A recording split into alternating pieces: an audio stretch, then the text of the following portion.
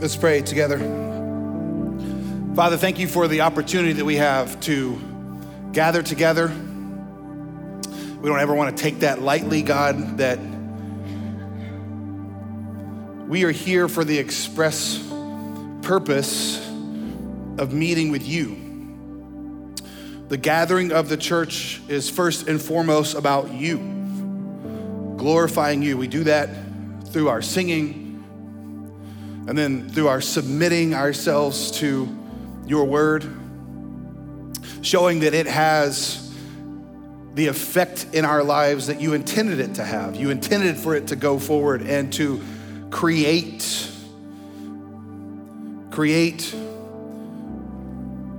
life in our lives. And so, God, it is good to be together, whether we are gathering online or in Jasper or in Canton. God, is a privilege to be together as the church and worship you. And God, as we open your word now, we do ask that you would speak to us, that your Holy Spirit would fill us. God, these words are not just words on a page. These are living and active. And not just because they are the words literally of Jesus, God, but he is the embodiment of these words. Yes, God, but these words are your will. They are how you move and work and shape us and transform us. And so, God, we ask you to do that. Help me, as always, God, to preach this in a way that honors you and then is helpful to us. God, we thank you for this opportunity that we have.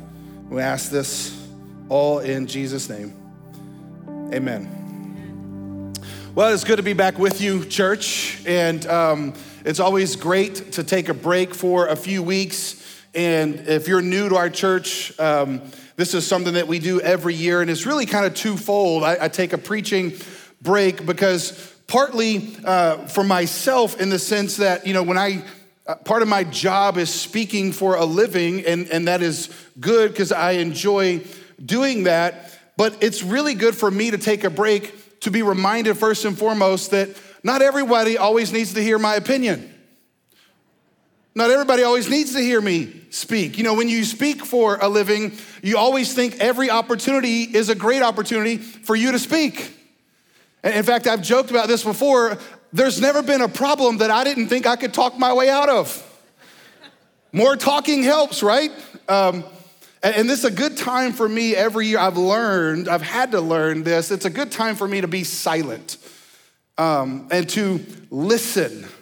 As the Bible says, to listen twice as much as you speak.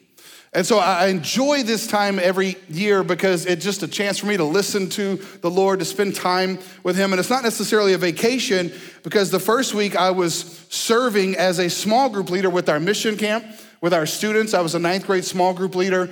And those of you that have been around students, that is not a break at all. But it was good. It was hot, but it was good.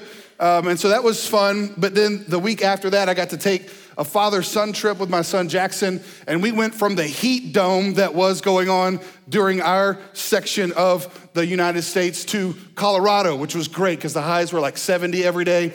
There was half the oxygen, so I couldn't really breathe, but it wasn't hot.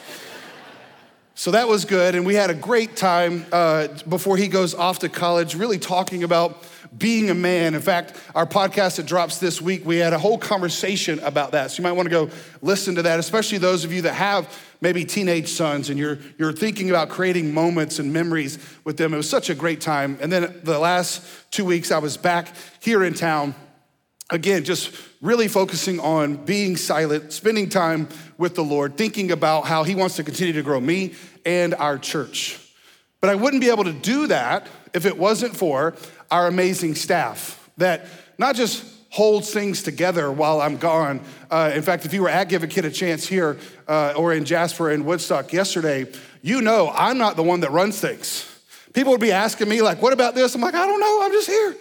We have an amazing staff that runs everything. And so, yeah, give it up for them. And particularly over the last several weeks, our pastors and ministers that spoke, Pastor Chad, Pastor David, Dave, and Jeremy. Let's give it up for them specifically. They did such a great job speaking. And I say this often, that's the other reason why I like taking a break, because it's good for us as a body to hear from other people, to get perspectives from other people. And I always enjoy that because you never know what they're gonna say. I mean, who knew Chad was gonna ride out here on a little remote control tank? I mean, I couldn't have fit in that thing. There's no way. He barely did.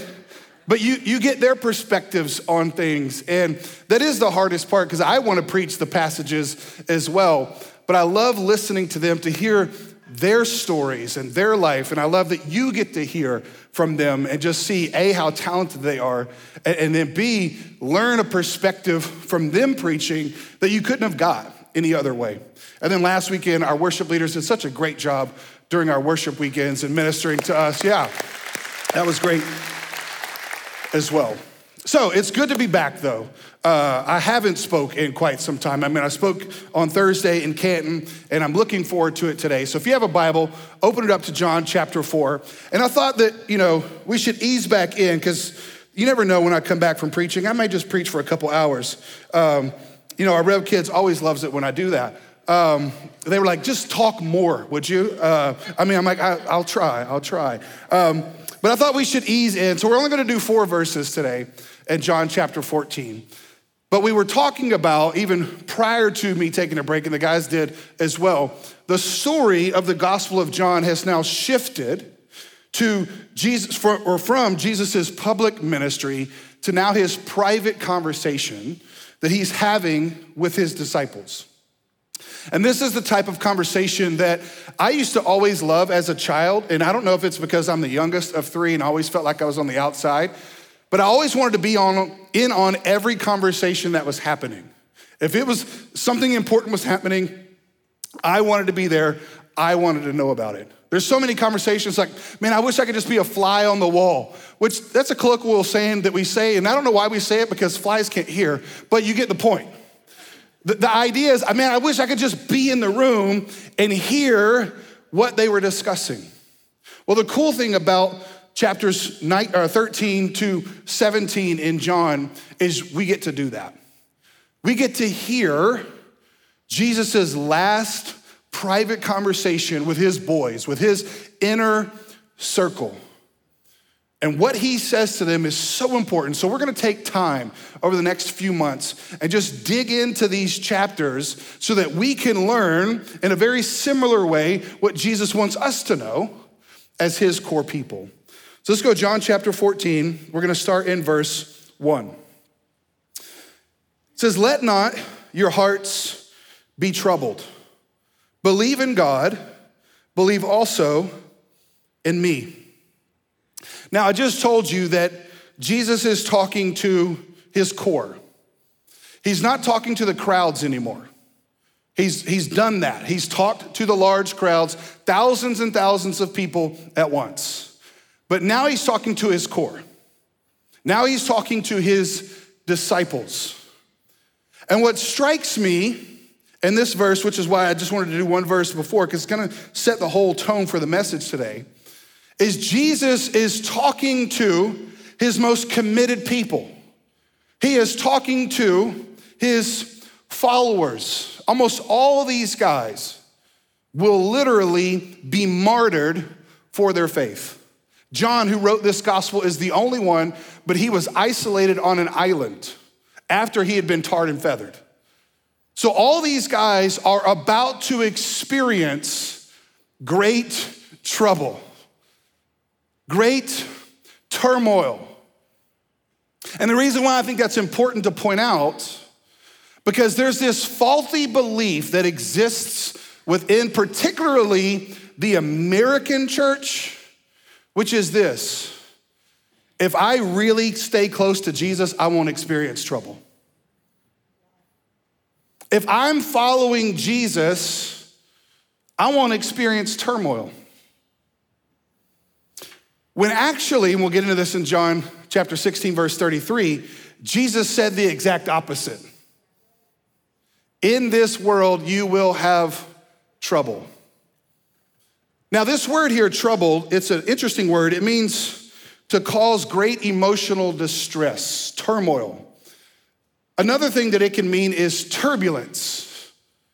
Now, when we think about turbulence, the first thing I think about is being on an airplane. And I don't know how much you've been on an airplane. You know, we weren't flying during COVID, and then everybody wanted to fly again. Now they're canceling all of our flights. And so when you're on a plane, what makes being in a plane scary, although statistically speaking, it's much safer to be on a plane than it is driving a car. But when you're driving a car, at least you have some semblance of you're in control because your hands are on the wheel, right? But when you're in a plane, that illusion of control goes away, and like you are now at the mercy of the pilots.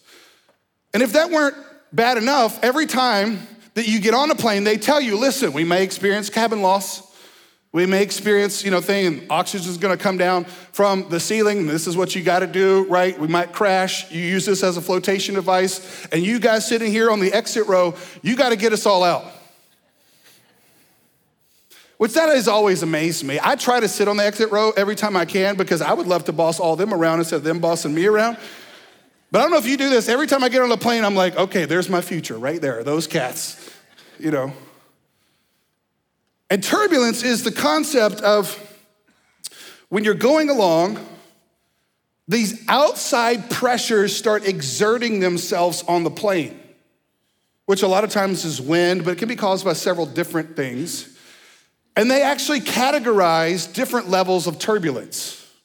Moderate turbulence is about a 7 to 8 meter drop, which we don't use meters as much, but that's, about 20 feet. That's, it's kind of, like they say 1 or 2 meters, it's slight, you don't even feel it. Moderate, 7 to 8. Severe is like 30 to 50 meters, which is like 100 to 150 foot drop, like that. And that's when you feel your stomach come up into your throat, right? It's that force of gravity that starts to exert itself on you, and naturally, that's a troubling feeling. Now, here's what's interesting to me about what Jesus just says. This is a command. Jesus, talking to his boys, commands them, let not your hearts be troubled. It's a command. Today, we would probably use the word anxiety. It's become a very popular word, and I don't necessarily mean that good or bad. I'm just talking about it's a word that we use a lot more now. I'm anxious. And there are other places in the Bibles where it says, let not your heart be anxious. And so that idea of anxiousness or troubling or turmoil or emotional distress, and I don't think that I have to do much work to help us all understand. There's been a lot of turbulence over the last 2.5 years, hasn't there? A lot of troublingness, a lot of anxiousness. And yet, here's Jesus commanding us, telling us, don't be anxious. And this is what I find, and I'm not trying to knock Jesus here, because I'll explain what I think he's getting at here. But what I find interesting is Jesus commands us to do something that he knows we can't do. Anybody here tried to make your heart not anxious? Yeah, it's like when you try to be patient. The worst thing in the world that you could ever do is say, you know what, I'm gonna really try to be patient. Don't say it. Because then God's gonna bring you all these circumstances to show you ain't patient. Because here's what we fail to understand. Patience is the fruit of something else. In fact, Galatians 5 says it's a fruit of the Spirit. So watch this. If it's the fruit of the Spirit, then what that means is it's not the fruit of the self. And if it's not the fruit of the self, then what that means is the self can't produce it. the self can't produce patience, which is why if you try to be patient, you will fail. And in the same way, if we try to produce a non-anxious heart or a non-troubling heart, we will fail. Now, if you're paying attention, this is right when you would say, well, why in the world did he command that? I get high pitched when I get excited, all right? And this is, again, where I promise you I'm not being sacrilegious because that's not all that Jesus said. But I want us to understand something. This is one of two commands in this text. And first of all, Jesus can command whatever he wants because he's God. This is like when we were a child and we asked our parents, why do I have to do this? Our favorite thing that they told us was, because I said so, right?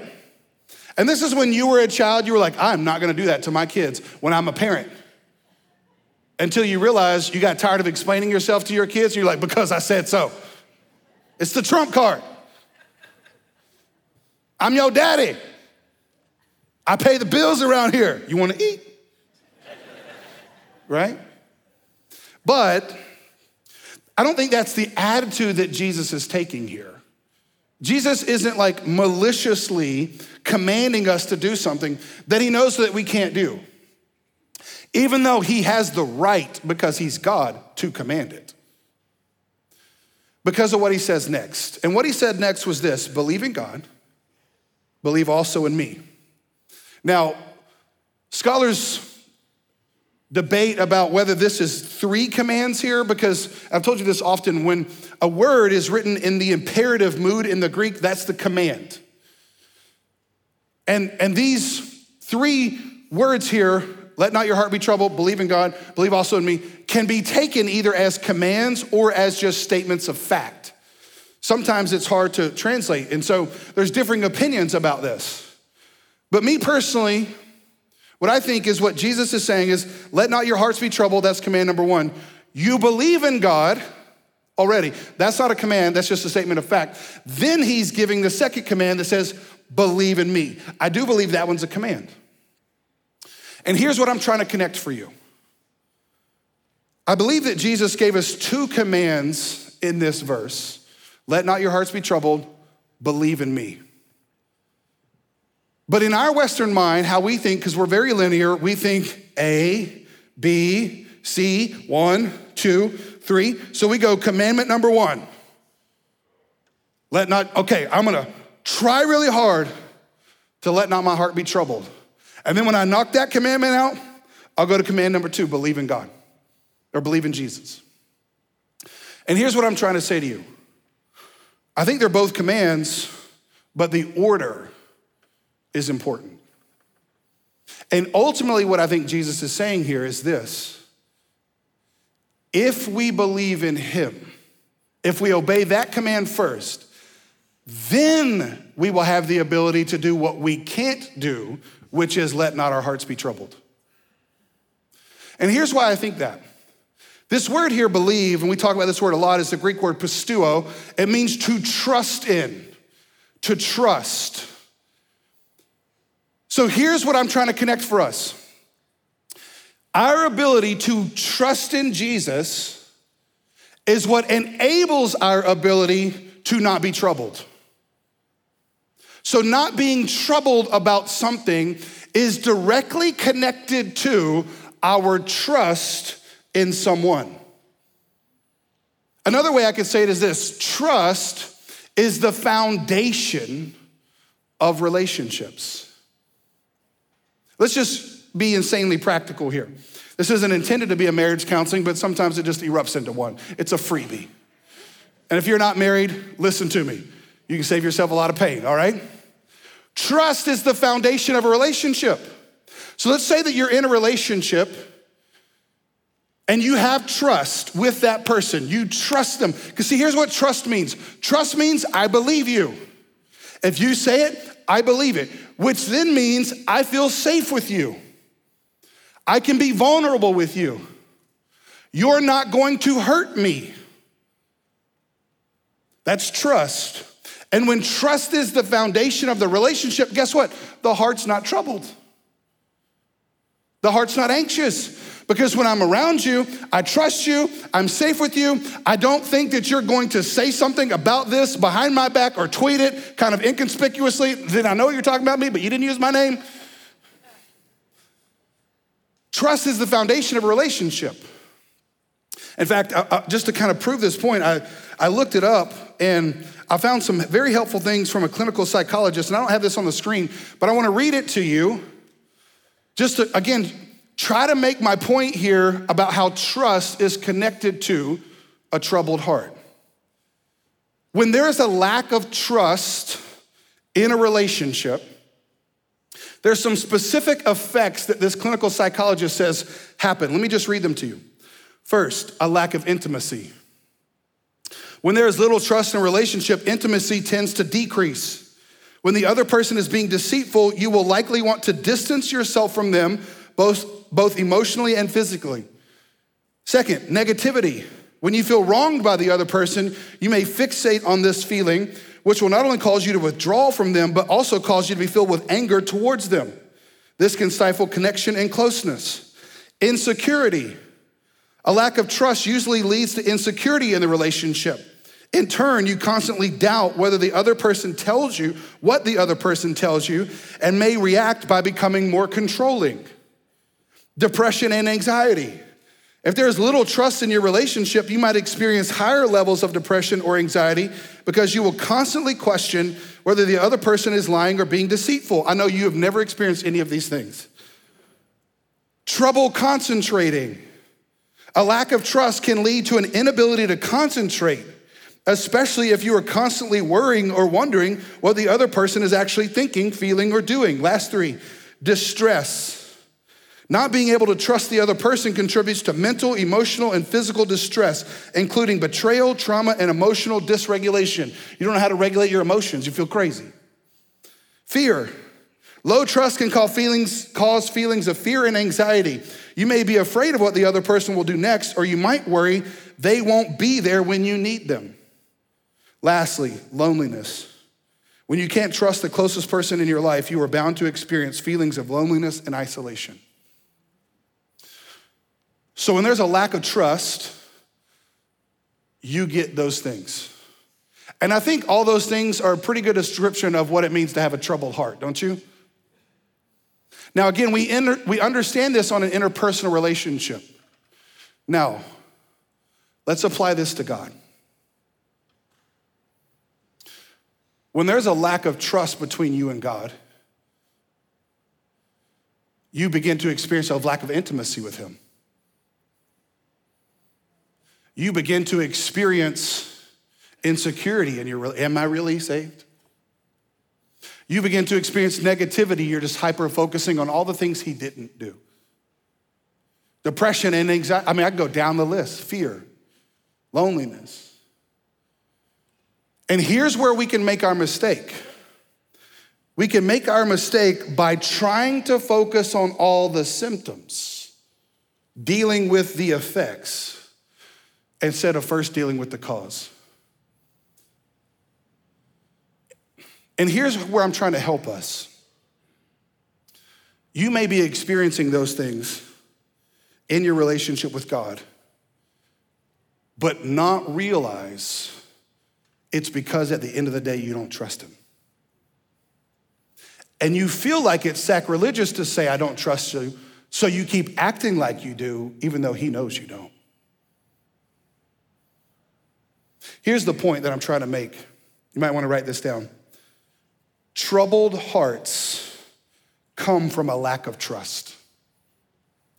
Troubled hearts come from a lack of trust. And so I think the reason why Jesus says these two commands is because he knows. He knows that this life is going to lead to trouble. And when it leads to trouble, our natural inclination is to stop trusting him. And then the trouble causes lack of trust, which then leads us to having troubled hearts. And I think one of the reasons why this happens is people think that God is not trustworthy. Let me blow your mind here for a second, and this is the reason why you come here. Building trust comes from being trustworthy.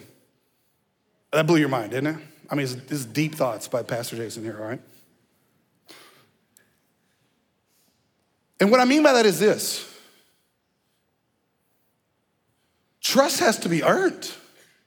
Respect can be given. I respect you, but I may or may not trust you yet. Why? Because I don't know if you are trustworthy. I have to see what you say is what you do. And I think there's a lot of us, if we got real honest,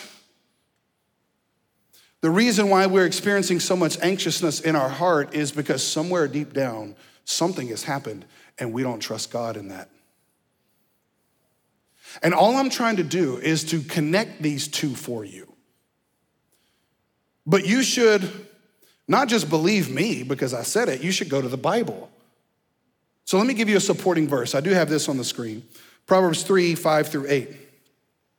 Proverbs 3, 5, and 6 is a very famous verse, but it's the two after that I think that are so important. Look at this. It says, trust in the Lord with all your heart. There's our word, trust. And do not lean on your own understanding. In all your ways acknowledge him and he will make straight your paths. Another way to say that is trust him, he'll straighten you out. But look at verse 7 and 8. Be not wise in your own eyes, fear the Lord and turn away from evil. Verse 8, here's the part that blew me away. It will be healing to your flesh and refreshment to your bones. So let's connect verse 8 to verse 5. And this is what the connection I'm trying to show you. Trust in the Lord. It will be healing to your body. And so if there's some parts of your body that are inflamed, it might be because somewhere in there, you're not trusting. And don't hear what I'm not saying. I'm not saying that you should be ashamed about that. All I'm saying is recognize that. Because here's what I want you to see. Yes, he is God and he can command whatever he wants. And he does not have to give us evidence for why we should obey him. He can say, because I said so. But he's a good God. Which is why I think Jesus says what he says next. Look at these next two verses. Verse 2 and 3. In my Father's house are many rooms. If it were not so, would I have told you that I go to prepare a place for you? What is Jesus doing there? He said, if it wasn't so, I wouldn't have told you. I'm not lying to you. I'm not telling you one thing and gonna do another. What is he saying? He's saying, I'm trustworthy. And then look at verse 3. And if I go and prepare a place for you, I will come again and will take you to myself, that where I am, you may be also. Now watch this. Jesus starts off this section with saying, don't let your hearts be troubled. And then he says, trust me, but watch this. Then he builds out a case as to why you can trust him. And why can you trust him? Because he did what he said he was gonna do. He has integrity. He's not a hypocrite. Now, you have to remember at this point in time in the storyline, when Jesus is saying these words, this is pre-cross. This is pre-resurrection. This is pre-ascension. And Jesus had just told them, I'm going away. And that's why they're troubled. He's going away and they're troubled. But Jesus is saying, but listen to me. If I go away, which I will come back again.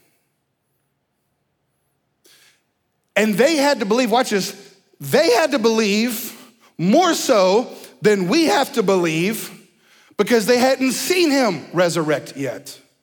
They hadn't seen him ascend to the right hand of the Father yet. But we have. So they had to trust him before he did part of what he did or said he was going to do. But we have even more evidence to trust him than they did because he's already done part of what he said he was going to do. Let me say it to you like this. If you're taking notes, I want you to write this down because this is crucial to understanding faith. Our faith is built upon the finished and future work of Jesus. Finished and future. Rightly, there's a lot of emphasis in church about the finished work of Jesus. Because when Jesus was on the cross, he uttered those three famous words, it is what? Finito. I tricked you. Yes, it's finished. It's done. And we rightly say the Christian faith isn't built upon the commands of do. It's built upon the word done. It's been done. And out of that, we have been given the power through the Spirit of God to do. But the grounding of my salvation is not my doing, it's his doneness. So we rightly focus on the finished work of Christ. Don't hear what I'm not saying. I'm not saying we shouldn't focus on that, but here's what I am saying. It's only half of it. The gospel is not just he died, he rose again, he ascended. There's a fourth part to it. He's coming back. And that is the foundation of our trust. So let me say it to you like this. If you and I were secure in the fact, not only of what he did do, but what he will do, then we would be less troubled. We'd be less troubled. We'd have less unsettledness from the turbulence that's blowing against us because we have this thought. He's coming to get me. He's coming. Now, what's interesting is you have to understand a little bit about Jewish culture to understand the real emphasis of this text, because Jesus is borrowing on wedding culture from this. Now, you may have heard this before, but it's fascinating to me. In Jewish culture, what would happen is, the father of the bride or the daughter would give away his daughter, and the son or the husband from the other family, they would be betrothed. And so you would have obviously, kind of an arrangement that was made, and the husband or the future husband would come and basically, in our language, propose. The arrangement would be set. And then what would happen is the boy would go back to his father's house, because he would normally was standing to inherit that. And so he would go back to his father's house and he would build a room onto that house. So ladies, you'd be living with your in-laws. Yeah, some of y'all might have said no if that was this culture, right? You're like, ain't no way, ain't no way. That is hell. But he would go back and build a room because that house was going to be his. And that would take normally about a year. And so they would be betrothed, and during that year, he's gone. And they didn't have FaceTime, they didn't have email, so they wouldn't talk for almost a year. And she would never know when he was coming back. This is why Jesus used the parable of the virgin keeping her lamp lit, because the groom was coming back at any time. So every day and all night, the bride would have the lamp on and she was ready for his return, because she didn't know when. But imagine after 6 months, it's like, is he still coming? After 7 months, I saw him eyeing Rebecca. She starts talking to herself. You know you do this. And what do? We start drawing on all the evidence that we see that tells us that he's not coming. Instead of drawing on the only evidence that we need to know that he is coming, his word. And Jesus is drawing on this metaphor, he's drawing on it metaphorically, and he's saying, listen, I'm going to prepare a place for you. I love you so much, I'm going to my Father's house and building a room on. So heaven is not gonna be a bunch of mansions, it's one mansion with a bunch of rooms. And this is where some of you are like, well, that's not what I thought heaven was. I don't wanna be in a house with all those people. Well, maybe they don't wanna be with you. But thank God we'll all be resurrected and have, so all our annoying qualities will be gone. So it's not a bunch of mansions, it's one mansion with a bunch of rooms. And so people are like, why is Jesus taking so long? Because he's building on more rooms. Someone else trusts Jesus. Oh, I gotta build another room. Okay, I gotta build another room. They had to give a kid a chance. People trust Jesus. I gotta build another room. And every day that goes by, the bride, i.e. the church, is looking around at the world and saying, well, there's a lot of craziness going on. Where is he? Where is he? Russia invaded Ukraine, China doing that. Where is he? And here's what's great. We start acting like this is the first time the world has ever had trouble. Inflation, right?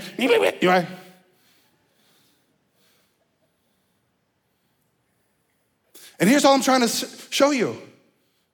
The more you focus on that stuff, the more troubled your heart will be. But the more you look at these, and I would highly encourage you to memorize these verses.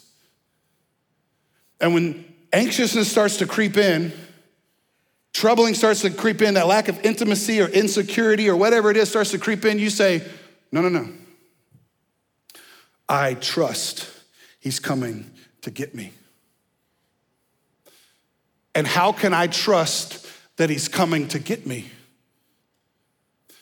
Because he already paid for me. See, this is why I said it's built on the finished and future work. How can you and I know that he will do the future work? Because of his past work. His past work says he can be trusted. He can be trusted. Which is why he leaves with this verse, and we'll continue next week. Verse 4, he says this, and you know the way to where I am going. Now, Thomas is gonna speak up next week and be like, we don't know the way, but those of you that have been in Sunday school, the answer is Jesus. It's always the answer, right? And I highlighted way to where because of this.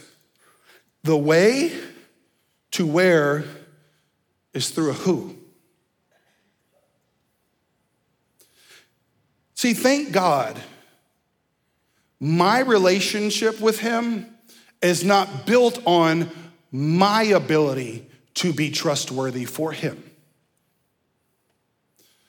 My relationship with him is built upon Jesus' ability to be trustworthy for me. And this is why I don't understand. I'm not being mean here, but I don't understand when people won't trust Jesus. And here's why. I get if they didn't grow up in the background or I get it. But the reason why I don't understand why people don't trust Jesus is because I have come to one conclusion. I'm not trustworthy. I know me. And I think the biggest problem with a lot of us, the reason why we don't trust Jesus to the level that we think that we can or should, is because we haven't come to the realization of how utterly bankrupt we are. We're like kind of trusting Jesus, but still trusting ourselves because we have control issues like sitting in the exit row. But no matter the turbulence, I know the captain's got it. He's gonna get me home. So when everybody else is freaking out, running around on an airplane that does nothing, does me running around or freaking out on an airplane affect the trajectory of it at all? No, but it just makes me feel better. I can sit back I'm taking this metaphor to the nth degree.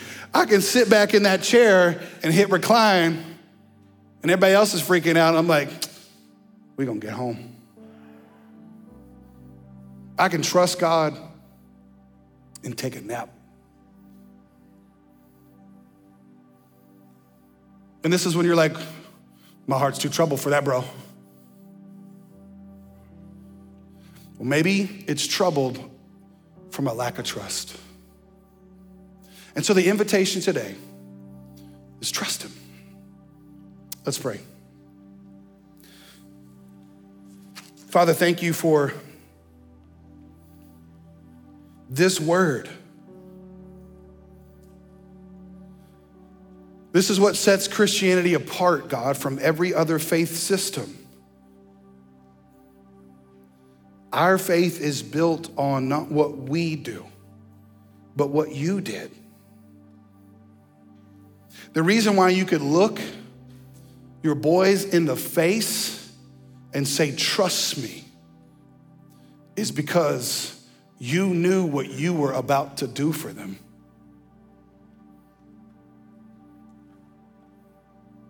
And God, I can only imagine when they saw you resurrect, how in that moment they knew you could be trusted. Which is why they could give their life for you. Because they trusted you. And so God, I know there are people here today watching or listening that have not crossed that first line of faith where they trusted you. We say, when I accepted Christ, but the concept of it is not so much passive by itself. It's also this, yes, I received Christ, but I'm actively trusting. And so God, I pray right now that you would save people as they trust in you. No one looking around or talking here as we close, if you've never trusted Jesus before, then today you can trust him, and you're trusting him based upon what he did and what he will do, which was get you back into relationship with his Father. So if you want to trust him, you can pray with me. You don't have to do it out loud, and it goes like this. Say, Father, thank you for loving me, that you sent Jesus to do for me what I couldn't do. And now I trust him to save me. Put my sins on him, put his righteousness on me. I give you my anxious, troubled heart and I ask you to replace it with a heart full of faith. Forgive me. Thank you for loving me. Again, nobody looking around or talking, but if you just pray to trust Christ and you're in one of our physical locations, we just simply lift up your hand so we can see that. We just have men and women going to walk around, put a gift in your hand, and when they do, you can put it down. We just want to celebrate with you. And those that have trusted Jesus, I want to give you permission to do something, which may sound weird, but go with me. I want to give you permission to say to God, without fear of repercussion, you know, God, really, I don't trust you in this area. I don't trust you with my kids. I don't trust you with my money. I don't trust you because I don't believe what you said. And the reason why I want to give you permission to do that is God knows you don't trust him, so just own it, be honest. And then ask him to give you the grace to trust him. Because he's a good God. He'll bring verses to your memory. This is why you can trust me. This is what I said. I'm trustworthy. So believe him. Father,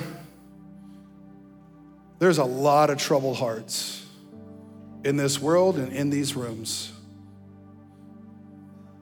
And God, it's not sin in and of itself to be troubled, because chapter 12 said Jesus was troubled. He was greatly troubled. But it can become sin when our anxiousness, when our lack of intimacy, when our insecurities, when our fears start overriding our faith. And we quit acting on your word because we don't trust you. And so God, we ask you to help us. Give us the grace to trust you. And then from that place, would you create the fruit of a non-anxious heart? Because God, the world needs Christians that move out into its fear non-anxiously. So often as Christians, we don't have anything to offer the world, God, because we're just as anxious as them. But God, you've asked us to trust you and then to move out into the world as peacemakers, as non-anxious presence among our family and our co-workers and our businesses, God, because those people are really troubled because they don't know you. And so God, I pray for the fruit of a peaceful, a restful, a joyful heart as we trust you. And we ask this in Jesus' name. Amen.